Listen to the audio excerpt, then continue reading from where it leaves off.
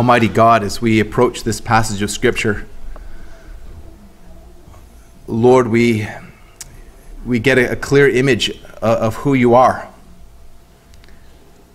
Lord, we see your righteous judgment, but we also see your merciful deliverance. Lord, as we examine this passage of Scripture, we see that you will indeed pour out your judgment on the wicked of this world.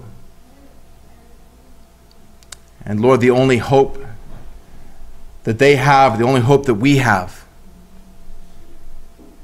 is your mercy. That we would turn to Christ and be saved. Lord, I pray that as we examine this passage of Scripture this morning together, that you would cause each of us to examine our hearts. Lord, to see you more fully, to understand who you are in your holiness. Lord, to respond with faith and obedience. Lord, I pray that in the power of your Holy Spirit, you would give us an understanding and a greater appreciation, a greater ability to worship you for all of your glorious attributes. We pray this in the strong name of Jesus Christ. Amen. As we turn to our passage of Scripture this morning, I invite you to please stand with me as we revere the word of our Lord. On this passage is Genesis chapter 19. I'll be reading the whole chapter, Genesis 19. The two angels came to Sodom in the evening, and Lot was sitting in the gate of Sodom. When Lot saw them, he rose to meet them and bowed himself with his face to the earth and said, "My lords, please turn aside from your servant's house and spend the night and wash your feet. Then you may rise up early and go on your way." They said, "No, we will spend the night in the town square." But he pressed them strongly, so they turned aside to him and entered his house. And he made them a feast and baked unleavened bread, and they ate. But before they lay down, the men of the city, the men of Sodom, both young and old, all the people, to the last man, surrounded the house. And they called to Lot, "Where are the men who came to you tonight? Bring them out to us that we may know them." And Lot went out to the men at the entrance, shut the door after him, and said, "I beg of you, my brothers, do not act so wickedly. Behold, I have two daughters who have not known any man. Let me bring them out to you, to do to them as you please. Only do nothing to these men, for they have come under the shelter of my roof." But they said, "Stand back." And they said, "This fellow came to sojourn, and he's become the judge. Now we will do worse with you than with them." So they pressed hard against the man Lot and drew near to break down the door. But the men reached out their hands and brought Lot into the house with them and shut the door. And they struck with blindness the men who were at the entrance of the house, both small and great, so that they wore themselves out, groping for the door. Then the men said to Lot, "Have you anyone else here, sons-in-law, sons, daughters, or anyone you have in the city? Bring them out of the place, for we are about to destroy this place, because the outcry against his people has become great before the Lord. And the Lord has sent us to destroy it." So Lot went out and said to his sons-in-law, who were to marry his daughters, "Up, get out of this place, for the Lord is about to destroy the city." But he seemed to his sons-in-law to be jesting. As morning dawned, the angels urged Lot, saying, "Up, take your wife and your two daughters who are here, lest you be swept away in the punishment of the city." But he lingered. So the men seized him and his wife and his two daughters by the hand, the Lord being merciful to him, and they brought him out and set him outside the city. As they brought them out, one said, "Escape for your life. Do not look back or stop anywhere in the valley. Escape to the hills, lest you be swept away." And Lot said to them, "Oh no, my lords. Behold, your servant has found favor in your sight, and you have shown me great kindness in saving my life. But I cannot escape to the hills, lest the disaster overtake me and I die. Behold, the city is near enough to flee to, and it is a little one. Let me escape there. Is it not a little one? And behold, and my life will be saved." And he said to him, "Behold, I grant you this favor also, that I will not overthrow the city for which you have spoken. Escape there quickly, for I can do nothing till you arrive there." Therefore the name of the city was called Zoar. The sun had risen on the earth when Lot came to Zoar. Then the Lord rained down on Sodom and Gomorrah sulfur and fire out of the Lord from the Lord out of heaven. And he overthrew those cities and all the valley and all the inhabitants of the cities and what grew on the ground. But Lot's wife behind him looked back, and she became a pillar of salt. And Abraham went early in the morning to the place where he had stood before the Lord, and he looked down toward Sodom and Gomorrah and toward all the land of the valley, and he looked, and behold, the smoke of the land went up like the smoke of a furnace. So it was, when God destroyed the cities of the valley, God remembered Abraham and sent Lot out of the midst of the overthrow when he overthrew the cities in which Lot had lived. Now Lot went up out of Zoar and lived in the hills with his 2 daughters, for he was afraid to live in Zoar. So he lived in a cave with his 2 daughters. And the firstborn said to the younger, Our father is old. There is not a man on earth to come in to us after the manner of all the earth. Come, let us make our father drink wine, and we will lie with him, that we may preserve offspring from our father. So they made their father drink wine that night. And the firstborn went in and lay with her father, and he did not know when she lay down or when she arose. The next day the firstborn said to the younger, Behold, I lay last night with my father. Let us make him drink wine tonight also. Then you go in and lie with him, that we may preserve offspring from our father. So they made their father drink wine that night also. The younger arose and lay with him. She did not know, and he did not know when she lay down or when she arose. Thus both the daughters of Lot became pregnant by their father. The firstborn bore a son and called his name Moab. He is the father of the Moabites to this day. The younger also bore a son and called his name Ben-Ammi. He is the father of the Amorites to this day. This is the word of the Lord. Please be seated.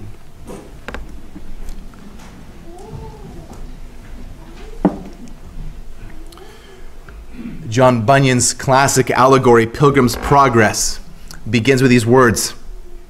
I dreamed, and behold, I saw a man clothed in rags standing in a certain place, with his face from his own house, a book in his hand, and a great burden on his back. And I looked and saw him open the book and read therein, and as he read, he wept and trembled. Not able to contain himself any longer, he broke out with a lamentable cry, saying, What shall I do? Soon after, the man meets an evangelist, who asks him, For what reason are you crying? He answered, Sir, I understand by the book in my hand that I am condemned to die, and after that to come to judgment, and I find that I'm not willing to do the first, nor able to do the second. Evangelist pointed him towards the wicket gate, the narrow gate that leads to life, asking, Do you see a shining light not so quite so far away? Keep that light before your eye, and go directly toward it. And then you shall see the gate, at which, when you knock, you'll be told what you are to do. And the man began to run. His wife and his children cried after him to return, his neighbors too. Then said the man who is now called Christian, Neighbors, why have you come after me? They said, to persuade you to come back with us. But he said, that can by no means be, for you dwell in the city of destruction, the place where I was also born. As it appears, and dying there, sooner or later, you will sink lower than the grave, into a place that burns with fire and brimstone. Be more content, good neighbors, to go along with me. But they refused to leave the comforts and the pleasures of their wicked lives. Christian encounters many dangers and pitfalls along the way to the celestial city. One is a man named Mistrust, who tempts Christian to turn from his journey, warning him that there are lions in the road ahead. And Christian responds to Mistrust, You make me afraid. On the other hand, where else shall I run to for safety? If I return to my home in the city of destruction, which region is destined for the judgment of fire and brimstone, then I will certainly perish. However, if I can eventually reach the celestial city, then my safety is assured there. Therefore, I must press forward in spite of risks and perils. To go back is certainly to suffer death. But to go forward through fear of death, though fear of death will threaten along the way, it is yet to have the prospect of everlasting life beyond. So I will definitely go forward. The focus here in our passage this morning in Genesis 19 shifts from Abraham to Lot as the angels Abraham encountered now travel to Sodom where Lot was sojourning. And though Abraham is mentioned only briefly here, his importance to this story is highlighted, as we'll see. Like Christian in Pilgrim's Progress, Lot is warned that he must flee from the city of destruction. And Lot too will encounter many dangers and pitfalls along the way. So as we travel through this chapter, we're wondering the question of, well, what's going to happen to Lot? Will Lot survive? And even if he manages to make it out of the city of destruction alive, will he make it to the celestial city? There are a lot of things that Lot does along the way that would make us question his final destination. We'll have to look beyond Genesis for the verdict on Lot. This passage would have been an encouragement for Israel, that God would rain down wrath on the wicked Canaanites that they were about to encounter. But it also served as a warning not to be like them.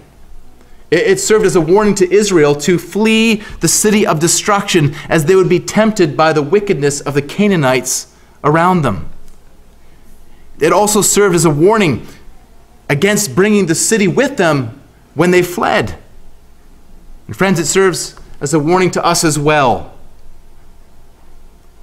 The city that we live in will, like Sodom, be destroyed. You have been warned, like Lot, to flee. Flee. Flee from the city of destruction. But when you flee, don't try to take the city with you. You will never arrive at the celestial city. There are many parallels between Genesis 19 and the wicked behavior of the Benjamites in Judges 19. We'll touch on a couple of those as we go, but there are also many parallels here with the account of the flood from Genesis 6 to 9, which is another account of destruction and deliverance where God pours out his righteous wrath, but delivers according to his sovereign grace. So we see that there are 4 scenes in this chapter. In verses 1 to 14, the sun sets on Sodom. In verses 15 to 22, the sun rises on Lot. In verses 23 to 29, the sun rises on the destruction of the cities. And in verses 30 to 38, the sun sets on Lot and his offspring. There are clear time markers in this passage. The action begins in the evening and then moves into the night and then the next morning. And on from there, as the day progresses, the story moves towards its cataclysmic conclusion. Yet the final cataclysm and conclusion are not what you think it might be.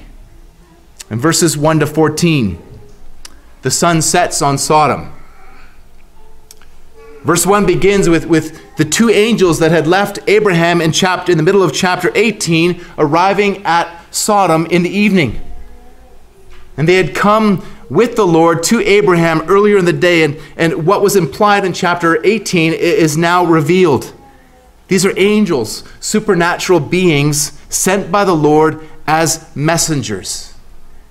This is a reconnaissance mission. The angels are in Sodom to gather intel to determine whether the sin of those in the city have done according to the outcry that had come to the Lord. And as the angels arrive, Lot is in the city gate, the place that is normally attended by civic leaders to meet for conversation and business, for the administration of justice and other important matters. And Lot here is contrasted with Abraham sitting at the door of his tent. Lot, it seems, is part of the city, a prominent man in Sodom. When Lot sees the angels approaching, he rises to meet them and then bows low before them and greets them and says, "My lords, please turn aside to your servant's house and spend the night and wash your feet. Then you may rise up early and go on your way." He seemed unaware of their true identity, but certainly was unaware of their mission. The angels refuse his invitation in the strongest of terms. They say, no, we will not come with you. We're going to spend the night in the town square. But Lot would not take no for an answer. Now, maybe Lot was aware of the dangers that would have awaited them in the city square. And so he compels them. He pressed them strongly to come to his house and to shelter there. And when they arrive, Lot makes a feast and bakes unleavened bread. This suggests that this was a rushed meal. This is not the lavish feast that was supplied by Abraham in Genesis 18. But nonetheless, Lot is showing hospitality, which was, we talked about last week, was a vitally important virtue in that culture and should be in ours. Here, Lot is presented as a foil. He's presented as a foil for both Abraham and for the men of Sodom. Abraham is a contrast to Lot, and Lot is a contrast to the Sodomites. Lot has separated himself from Abraham and now is presented as separate from the culture of the city. As we're about to see, just to what extent he was separate from that culture. In verse 4, tensions mount. As even before they lay down, the angels lay down, the men of the city surround the house. And Moses uses repetition to emphasize the pervasiveness of their sin. The men of the city, the men of Sodom, young men, old men, every one of them down to the last man. Abraham had interceded down to 10 men. There weren't even 10 men, 10 righteous men in the city. We're left wondering if there's even one. The city is full of sin. Sin has completely pervaded every part of the city. We were told in Genesis 13:13 that the men of Sodom were wicked, great sinners against the Lord. Now we see the full extent of their sin. They called out to Lot in verse 5, "Where are the men who came to you tonight? Bring them out to us that we may know them." Now the word that's translated know here refers to intimate physical knowledge, behavior that is shameful to even speak of. This is a clear reference to the type of sin that is spoken about in Leviticus 18:22. "You shall not lie with a male as with a woman. It is abomination." The Bible is clear in its condemnation of this behavior, and not just in the Old Testament, in the New Testament, many places, but just focusing on Romans 1 for a second, we see people who are given over to such behavior as a judgment from God because of their willful rejection of Him. Verses 26 and 27 of Romans 1. "For this reason, God gave them up to dishonorable passions, for their women exchanged natural relations for those that are contrary to nature. The men likewise gave up natural relations with women and were consumed with passion for one another, men committing shameless acts with men and receiving in themselves the due penalty for their error." The scriptures are clear. Yet there are those who claim that this word that is translated "know" here in Genesis 19 means that the men merely wanted to become acquainted with the angels, and that they were angry that Lot hadn't introduced them to the men. So they're saying that this word "know" here just means get to know. And it's true that sometimes the word that's translated here, yada, know, sometimes carries that meaning, but that interpretation makes absolutely no sense in the context of the story. As we'll see with Lot's perverse offer in verse 8. Friends, people may try to twist Scripture to make it say what they want it to say, or make it not say what they don't want it to say. They may be able to convince themselves, but God will not be convinced. He has divinely superintended the writing of Scripture as godly men were carried along by the Holy Spirit. The meaning of Scripture is not determined by the reader of Scripture, but by the author of Scripture. These men wanted to physically violate angels in the form of men. You need to be clear about this. No matter what you see in the media, no matter what you're taught in school, No matter what your friends are telling you, God's word is clear. The only acceptable context for physical intimacy is between a biologically born man and woman, husband and wife, joined together in the covenant of marriage. That is the only acceptable form of physical intimacy. Anything else is sin. People can try to explain their behavior away in an attempt to sear their own conscience, in order to quiet their own seared conscience, but God will not accept their plea of innocence in this matter. And it is bitterly ironic that the men of Sodom desired to know the men, but had no idea who they were or whose mission they were on. In verses 6 to 8, Lot went out to them, trying to dissuade them from their evil course of action. He tries 3 tactics. He makes an urgent plea and appeals to righteousness, saying, I beg you, my brothers, do not act so wickedly. Lot here is showing that he is not totally immersed in the culture. He is rightly judging their behavior as wicked, yet in the very next breath, he makes his own wicked suggestion. Lot here calls them brothers, presenting himself as one of them. And with his next words, he appears to be like one of them. He offers his virgin daughters, willing to sacrifice their purity instead of his guests. This is reprehensible. Lot's actions are as inexcusable as those of his uncle Abraham in Genesis 12, where Abraham sacrificed the virtue of his wife to protect himself. And finally, Lot makes an appeal to hospitality, to his responsibility to protect his guests. Now again, it's true that in that culture, a host would be considered culpable for any mistreatment of his guests. But in any culture, a father is culpable for mistreatment of his daughters.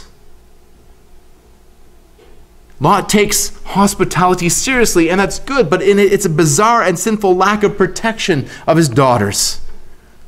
Something very similar happens in Judges 19, and if you're familiar with that story, it has a tragic end. It ends with the death of the woman who was offered in place of the visitor.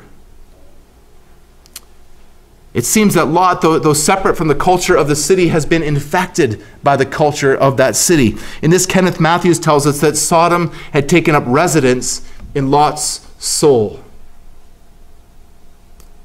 The men of Sodom reject Lot's intervention, and they reject Lot. Verse 9, they say, stand back. And they said, this fellow came to sojourn, and now he's become the judge. Again, they call him a sojourner, a foreigner among them. So maybe Lot is on the outside after all. That's yet to be determined from this passage. But at this point, they reject his judgment. They turn away from him.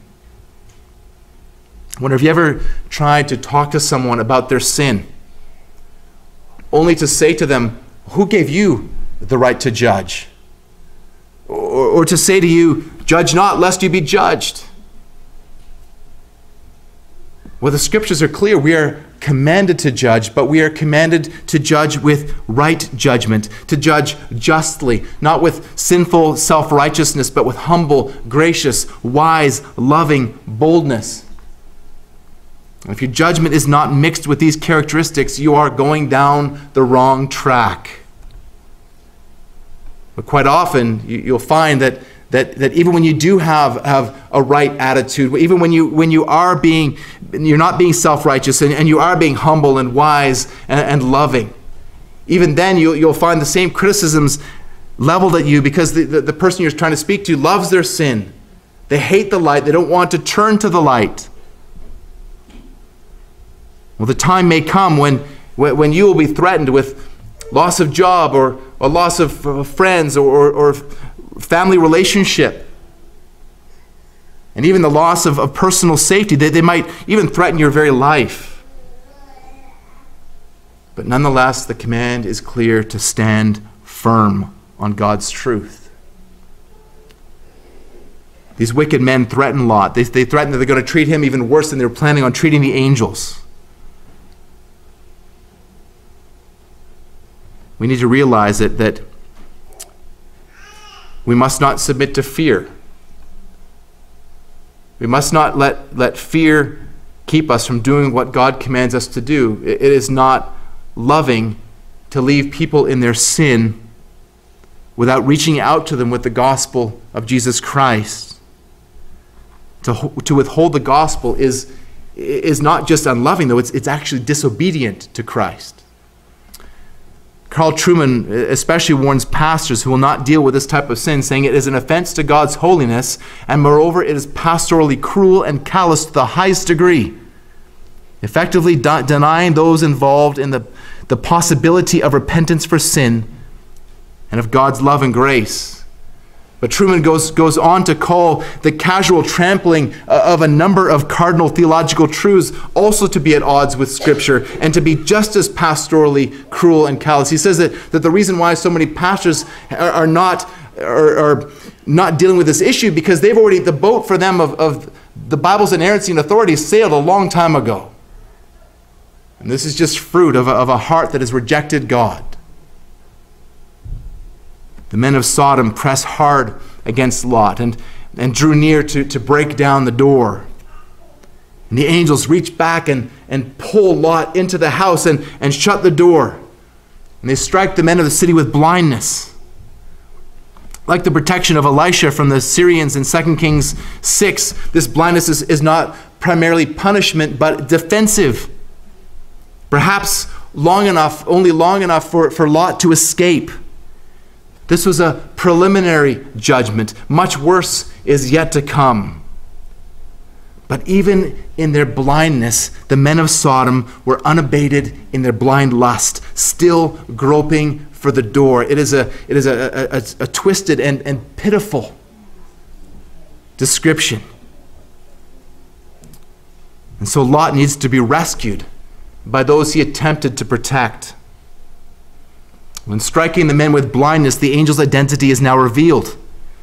And they are going to also reveal their mission here in verses 12 and 13. They said to Lot, "Have you anyone else here, sons-in-law, sons, daughters, or anyone you have in the city? Bring them out of the place, for we are about to destroy this place, because the outcry against its people has become great before the Lord, and the Lord has sent us to destroy it." These are the exact same words that the Lord had used in chapter 18 to describe what was going on there. This was not just a reconnaissance mission. This is also a search and destroy mission. They came to destroy the city at the Lord's command. And the angels warned Lot, and Lot goes out to warn his sons-in-law, men who are about to marry his daughters, men who would have been among that blind-stricken mob outside his door. But he seemed to his sons-in-law to be jesting. Their blindness wasn't just external, it was spiritual. They thought it was a joke. Again, the same word is used to describe Sarah's response to the seeming impossibility of having a son. She laughs.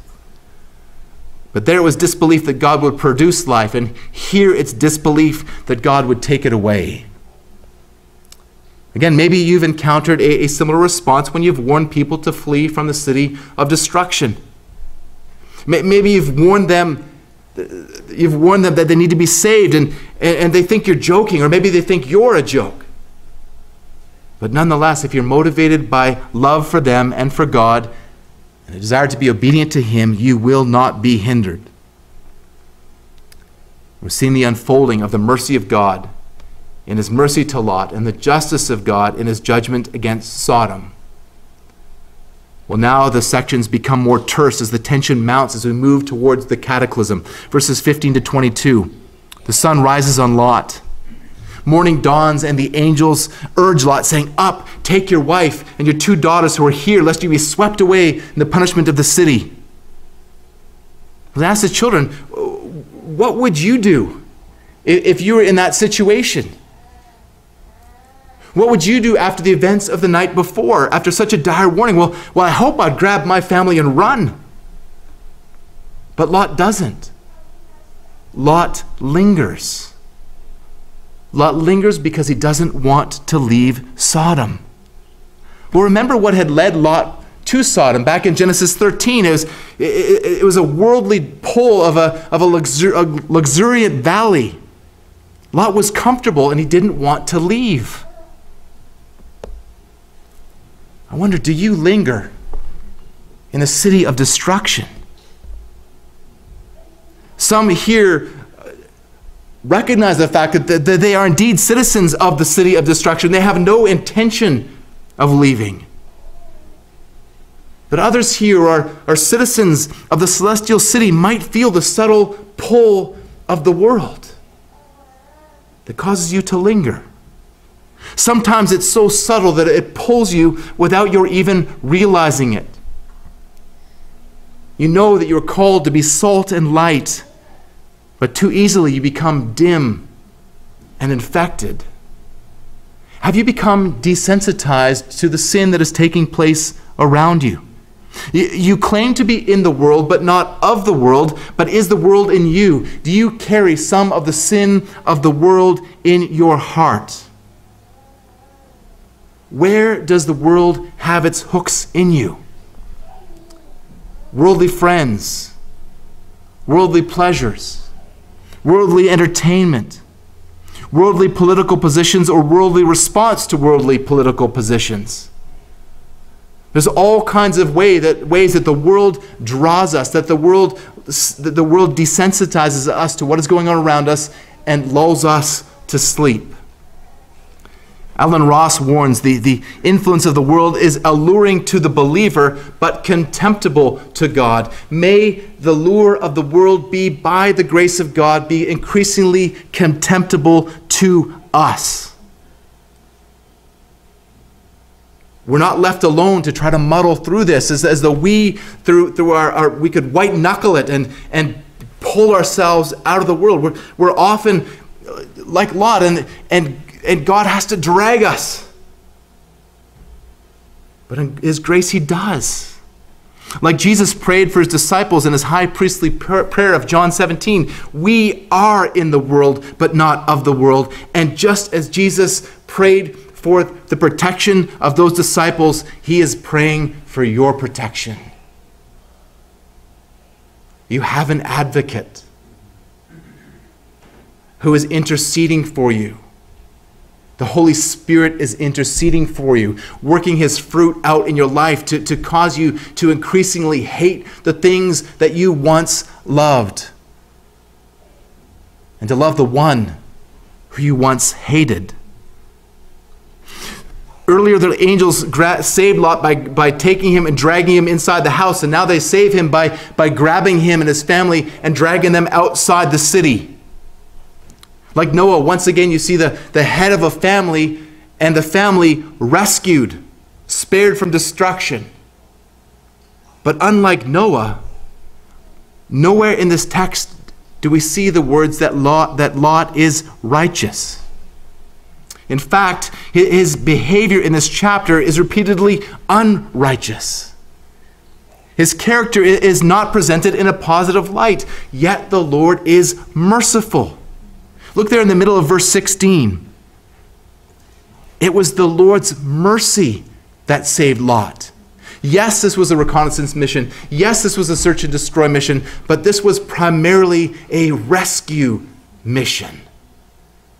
God was setting out to rescue Lot. So the angels give further warning. Escape your life. Do not look back or stop anywhere in the valley. Escape to the hills, lest you be swept away. The whole region is about to be destroyed. What does Lot do? Well, before he lingered, now he negotiates. No, Lord. It seems like an insubordination to speak to an angelic being in such a way. Lot does not want to go all the way to the mountains, but begs only to go as far as Zoar, a little city nearby that was slated for destruction. The size of the city is emphasized and reflected in its name. It's a little seemingly insignificant city. This concession is graciously granted. So the angels have dragged lingering Lot from the city of destruction and agreed to spare Zoar on his behalf. So again, this is a rescue mission. God is rescuing Lot from Sodom. But he's rescuing Lot from Sodom in more ways than one. Again, from Alan Ross. Sodom would destroy Lot if God did not destroy Sodom. Do you see that? Lot had been infected by the sin of Sodom. And in order for Lot to be really rescued, the city had to be destroyed. It had to be excised from his veins. He needed a sodomectomy. This is a warning. It's a warning for Israel, who first received this passage. It was a warning that God would destroy Israel if God did not destroy Sodom. And friends, the same is true for us, but with a twist. Romans 8:13, if you live according to the flesh, you will die. But if by the Spirit you put to death the deeds of the body, you will live. You need to have continually the flesh that still dwells in you. You need to have that flesh removed by the power of the Holy Spirit, but you participate in that. Everything that was required for your salvation is a gift from God. God did everything that was required to save you. You are justified by faith alone, in Christ alone, by grace alone. But your sanctification requires your work as well. See that again in Romans 8:13. If by the Spirit you put to death the deeds of the body, you will live. You participate with God as God works in you to will and to work according to his good pleasure. This is synergistic. We work with God for our sanctification, not for our salvation, but for our sanctification. We need to be ruthless with our flesh. We need to, like Paul says, beat our body to bring it into subjection. No, we're not talking about physical beating here. We're talking about striving against the flesh. Like John Owen said, be killing sin, or sin will be killing you. Well, now the judgment of God against the wicked is about to be unleashed. Verses 23 to 29. The sun rises on the destruction of the cities. Lot arrives at little Zoar. The sun rises and the wrath of the Lord rains down. Twice we're told in verse 24 that this is the Lord's doing. Then the Lord rained on Sodom and Gomorrah sulfur and fire from the Lord out of heaven. This region was full of abundant petroleum and bitumen and salt and sulfur. And so this fire from heaven likely ignited some of these elements on the ground that caused a huge conflagration as the whole region, apart from Zoar, went up in flames. The Lord destroyed the cities, all the people of the cities, and everything that grew. Lot had chosen this city for its fertility, but it has been decimated. If you visit this region to this day, you'll see that almost nothing grows there. It is one of the most barren places on earth. And Lot has lost the things that he once longed for. He's lost all of his possessions. He's about to lose a whole lot more. The angels had warned him in verse 17, do not look back or stop anywhere in the valley. But in verse 26, Lot's wife behind him looked back and she became a pillar of salt. Jesus uses Lot's wife as a warning in Luke 17, 32 and 33 that on the day of his return, we must not turn back to our previous life, seeking to preserve a life in this world with the admonition, remember Lot's wife. Whoever seeks to preserve his life will lose it, but whoever loses his life will keep it. The behavior of Lot's wife reveals that her heart is still back in Sodom. She's turned into a pillar of salt. At the southern end of the Dead Sea, there's odd-looking formations that look similar. If you've ever been to the top of Big White, they look similar to the snow ghosts that form on the mountain in the dead of winter. These ghostly-looking pillars in the Dead Sea area, these pillars of salt. It's an enduring reminder of the fate of Lot's wife. We're warned in Hebrews 10, 38 and 39, "But my righteous one shall live by faith, and if he shrinks back, my soul has no pleasure in him." But friends, we are not like those who shrink back and are destroyed, but of those who have faith and preserve their souls. Now in verse 27, the scene cuts to Abraham, who had gone early in the morning to the place where he had earlier prayed for Sodom. He looked down towards Sodom and Gomorrah and toward the land of the valley, and he looked, and behold, the smoke of that land went up like the smoke of a furnace. Verse 28. And Lot is silent. Lot doesn't say anything. These words are a silent epitaph. Or the lack of words, rather, a silent epitaph that reveal the righteous wrath of God. But if you look at verse 29, you can see that God spared Lot because of Abraham.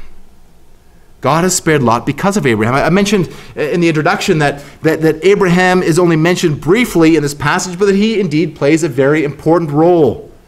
It's because of him that Lot is spared. It's because of his intercession that the Lord worked on it was on his behalf that the prayer of Abraham resulted in the salvation, the deliverance of Lot. Again, Abraham has rescued Lot, but this time not from the wicked king Chedorlaomer. This time the Lord has rescued Lot from the wrath of God. The word that remember here, God remembered Abraham. This is covenant language. This is God's covenant faithfulness. His faithfulness to Abraham. Lot is protected under the umbrella of God's covenant promise to Abraham. And friends, some people flee their past lives but bring part of their past with them. Lot's wife did this and was destroyed. And I will see the same fate awaits his daughters. Lot has lost his possession. He has lost his wife, and he's about to lose his daughters as well. God is going to destroy the wicked, but is going to preserve the righteous. So finally, in verses 30 to 38, the sun sets on Lot and his offspring. This is kind of like a horror movie where you think the killer is dead, but at the last moment rises up for one more deadly assault. And this time, the damage is even more widespread and lasting. Lot and his daughters and the citizens of Zoar are the only ones left alive in the whole region. And for reasons that the scriptures don't tell us, Lot is fearful of remaining in Zoar, so he and his daughters flee to the mountains and go and live in a cave. This is a far cry from the worldly comforts of Sodom. But as we'll see, they have taken Sodom with them. The firstborn says to the younger in verses 30 and 31, "Our father is old, and there is not a man on earth to come to us after the manner of all the earth. Come, let us make our father drink wine, and we will lie with him, that we may preserve offspring from our father." This is a parallel to Abraham and Sarah's scheme in chapter 16, but this is much, much worse. Lot's indecent proposal of using his daughters to assuage the lust of the Sodomites is now turned around and poured back on his own head, as his daughters come up with their own indecent proposal. Lot, who was willing to allow his daughters to be violated, is now violated by them, not once, but twice. They made Lot drunk, and the first went in and lay with her father. And the next night they did the same with his younger daughter. Again, this parallels Noah. The incident with Noah and Ham, but again, this is far, far worse than what happened there. this is arguably one of the top 10 wicked actions we see in the Scriptures, in a chapter that's full of wicked actions. They both became pregnant.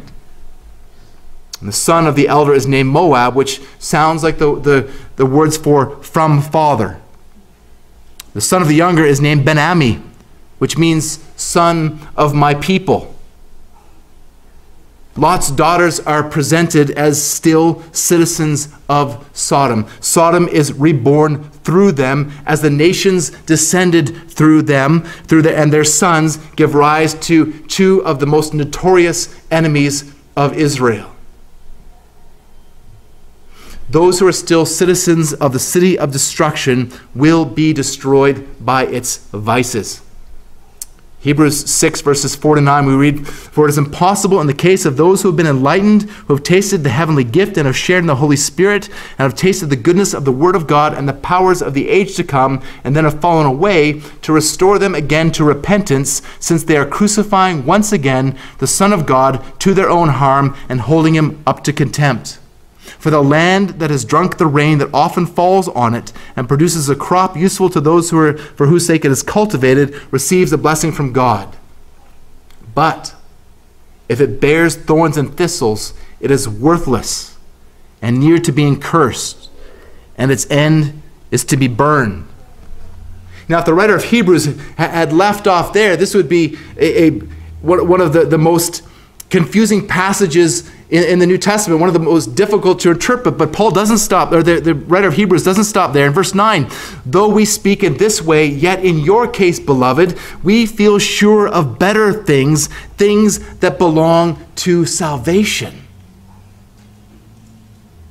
Lot's wife was destroyed. Lot's daughters are destroyed. Much of Lot's behavior here makes us question whether he himself will be destroyed. But I said at the outset, we need to look beyond Genesis to see God's verdict on Lot. So with that, let's go to 2 Peter chapter 2. 2 Peter chapter 2, in verses 7 to 10. And Peter writes, "If he rescued righteous Lot, greatly distressed by the sensual conduct of the wicked, for as that righteous man lived among them day after day, he was tormenting his righteous soul over their lawless deeds that he saw and heard. Then the Lord knows how to rescue the godly from trials and to keep the unrighteous under punishment until the day of judgment, especially those who indulge in the lust of defiling passion and despise authority." 3 times in that passage, Lot is called by the word of God righteous. Lot is called righteous. Peter says that Lot was tormented and distressed by what he witnessed at Sodom. And he was tormented in his righteous soul. Friends, we miss the author's chief point of this passage if we only judge Lot in terms of his hesitance to heed the warnings of the angels, or in terms of his mistreatment of his daughters or his daughters' mistreatment of him. Friends, Lot was declared righteous. Lot was declared righteous. Lot could not be saved by works any more than you or I could be saved by works. Abraham is not saved by works. He is saved by faith. Abraham believed God and it was credited to him as righteousness. And so we're told here that Lot also believed God. That Lot also had faith and was saved. So in Lot we see not only God's judgment of the wicked, but we also see the undeserving mercy of God. So this passage serves as a warning. It serves as a warning of coming destruction. Jude 7 explains that the condemnation of Sodom and Gomorrah foreshadows a greater judgment to come. Just as Sodom and Gomorrah and the surrounding cities, which likewise indulge in sexual immorality and pursued unnatural desire, serve as an example by undergoing a punishment of eternal fire. All of the citizens of those wicked cities were destroyed on that day. But they're still awaiting a further judgment, a judgment that is yet to come. As we consider this wickedness that we see in Genesis 19, it's easy for us to see the sins of Sodom. It's easy for us to see just how wicked those cities were. But I wonder, do you see your sin so clearly? All sin is reprehensible. All sin deserves God's holy wrath. Now, you may not struggle with that particular kind of sin, but your sin deserves God's wrath too. Don't think that God will only pour out his wrath on the sin of Sodom. Earlier I referenced Romans 1, that this passage doesn't speak of the condemnation of that one specific sin, but verses 29 to 32 goes on. Paul says, they were filled with all manner of unrighteousness, evil, covetousness, malice. They were full of envy, murder, strife, deceit, maliciousness. They're gossips, slanderers, haters of God, insolent, haughty, boastful, inventors of evil, disobedient to parents, foolish, faithless, heartless, ruthless. Though they know not God's righteous decree that those who practice such things deserve to die, that they not only do them, but give approval to those who practice them. No, you may not be tempted with the sin of Romans 1, 26 to 27, but do you see your sin in verses 29 to 32? That list represents all sin, including yours. As wicked as the sin of Sodom was, this is not the final judgment. That judgment is yet to come. And likewise, in Luke 17, 18 to 28, Jesus says that on the day of the Lord, there will be like the days of Noah and the days of Lot. People will be going about their lives ignorant that God's wrath is about to rain down upon them. This is a story of destruction, but it is also a story of deliverance. One day God's justice will come. One day God's judgment will come down. And I wonder, as you look across the gulf to those who are going to everlasting perdition, eternal torment, can you, with a clear conscience, say, I have prayed for these people. I have shared the gospel with these people. I've reached out to my friends, my neighbors, my co-workers, my family members with the good news of Jesus Christ. I have prayed for their salvation. Can you say that? God's judgment is coming. May all of us be on the side of those who go to be with God and are delivered, and not among those who are destroyed. Friends, the only hope that anyone has on that day is to turn from their sin and flee to Christ. His substitutionary death on the cross, as he poured out his life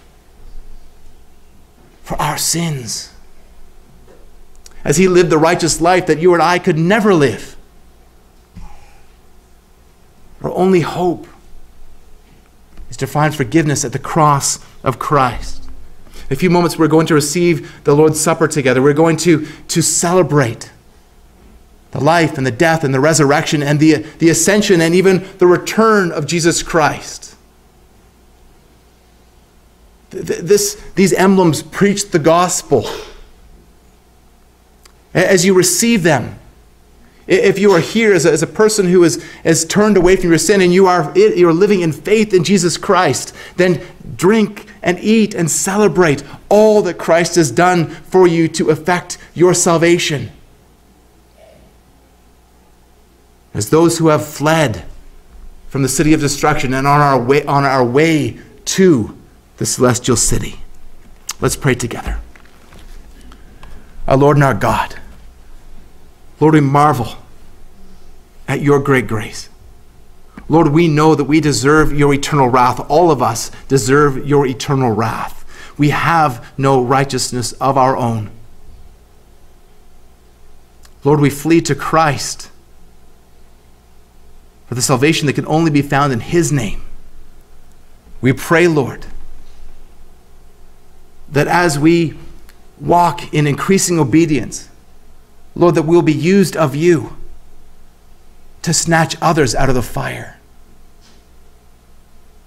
Lord, that we would be your messengers, just as you sent your angels into Sodom. Lord, help us to go forward as your messengers, proclaiming the good news of Jesus Christ, the only Savior. Amen.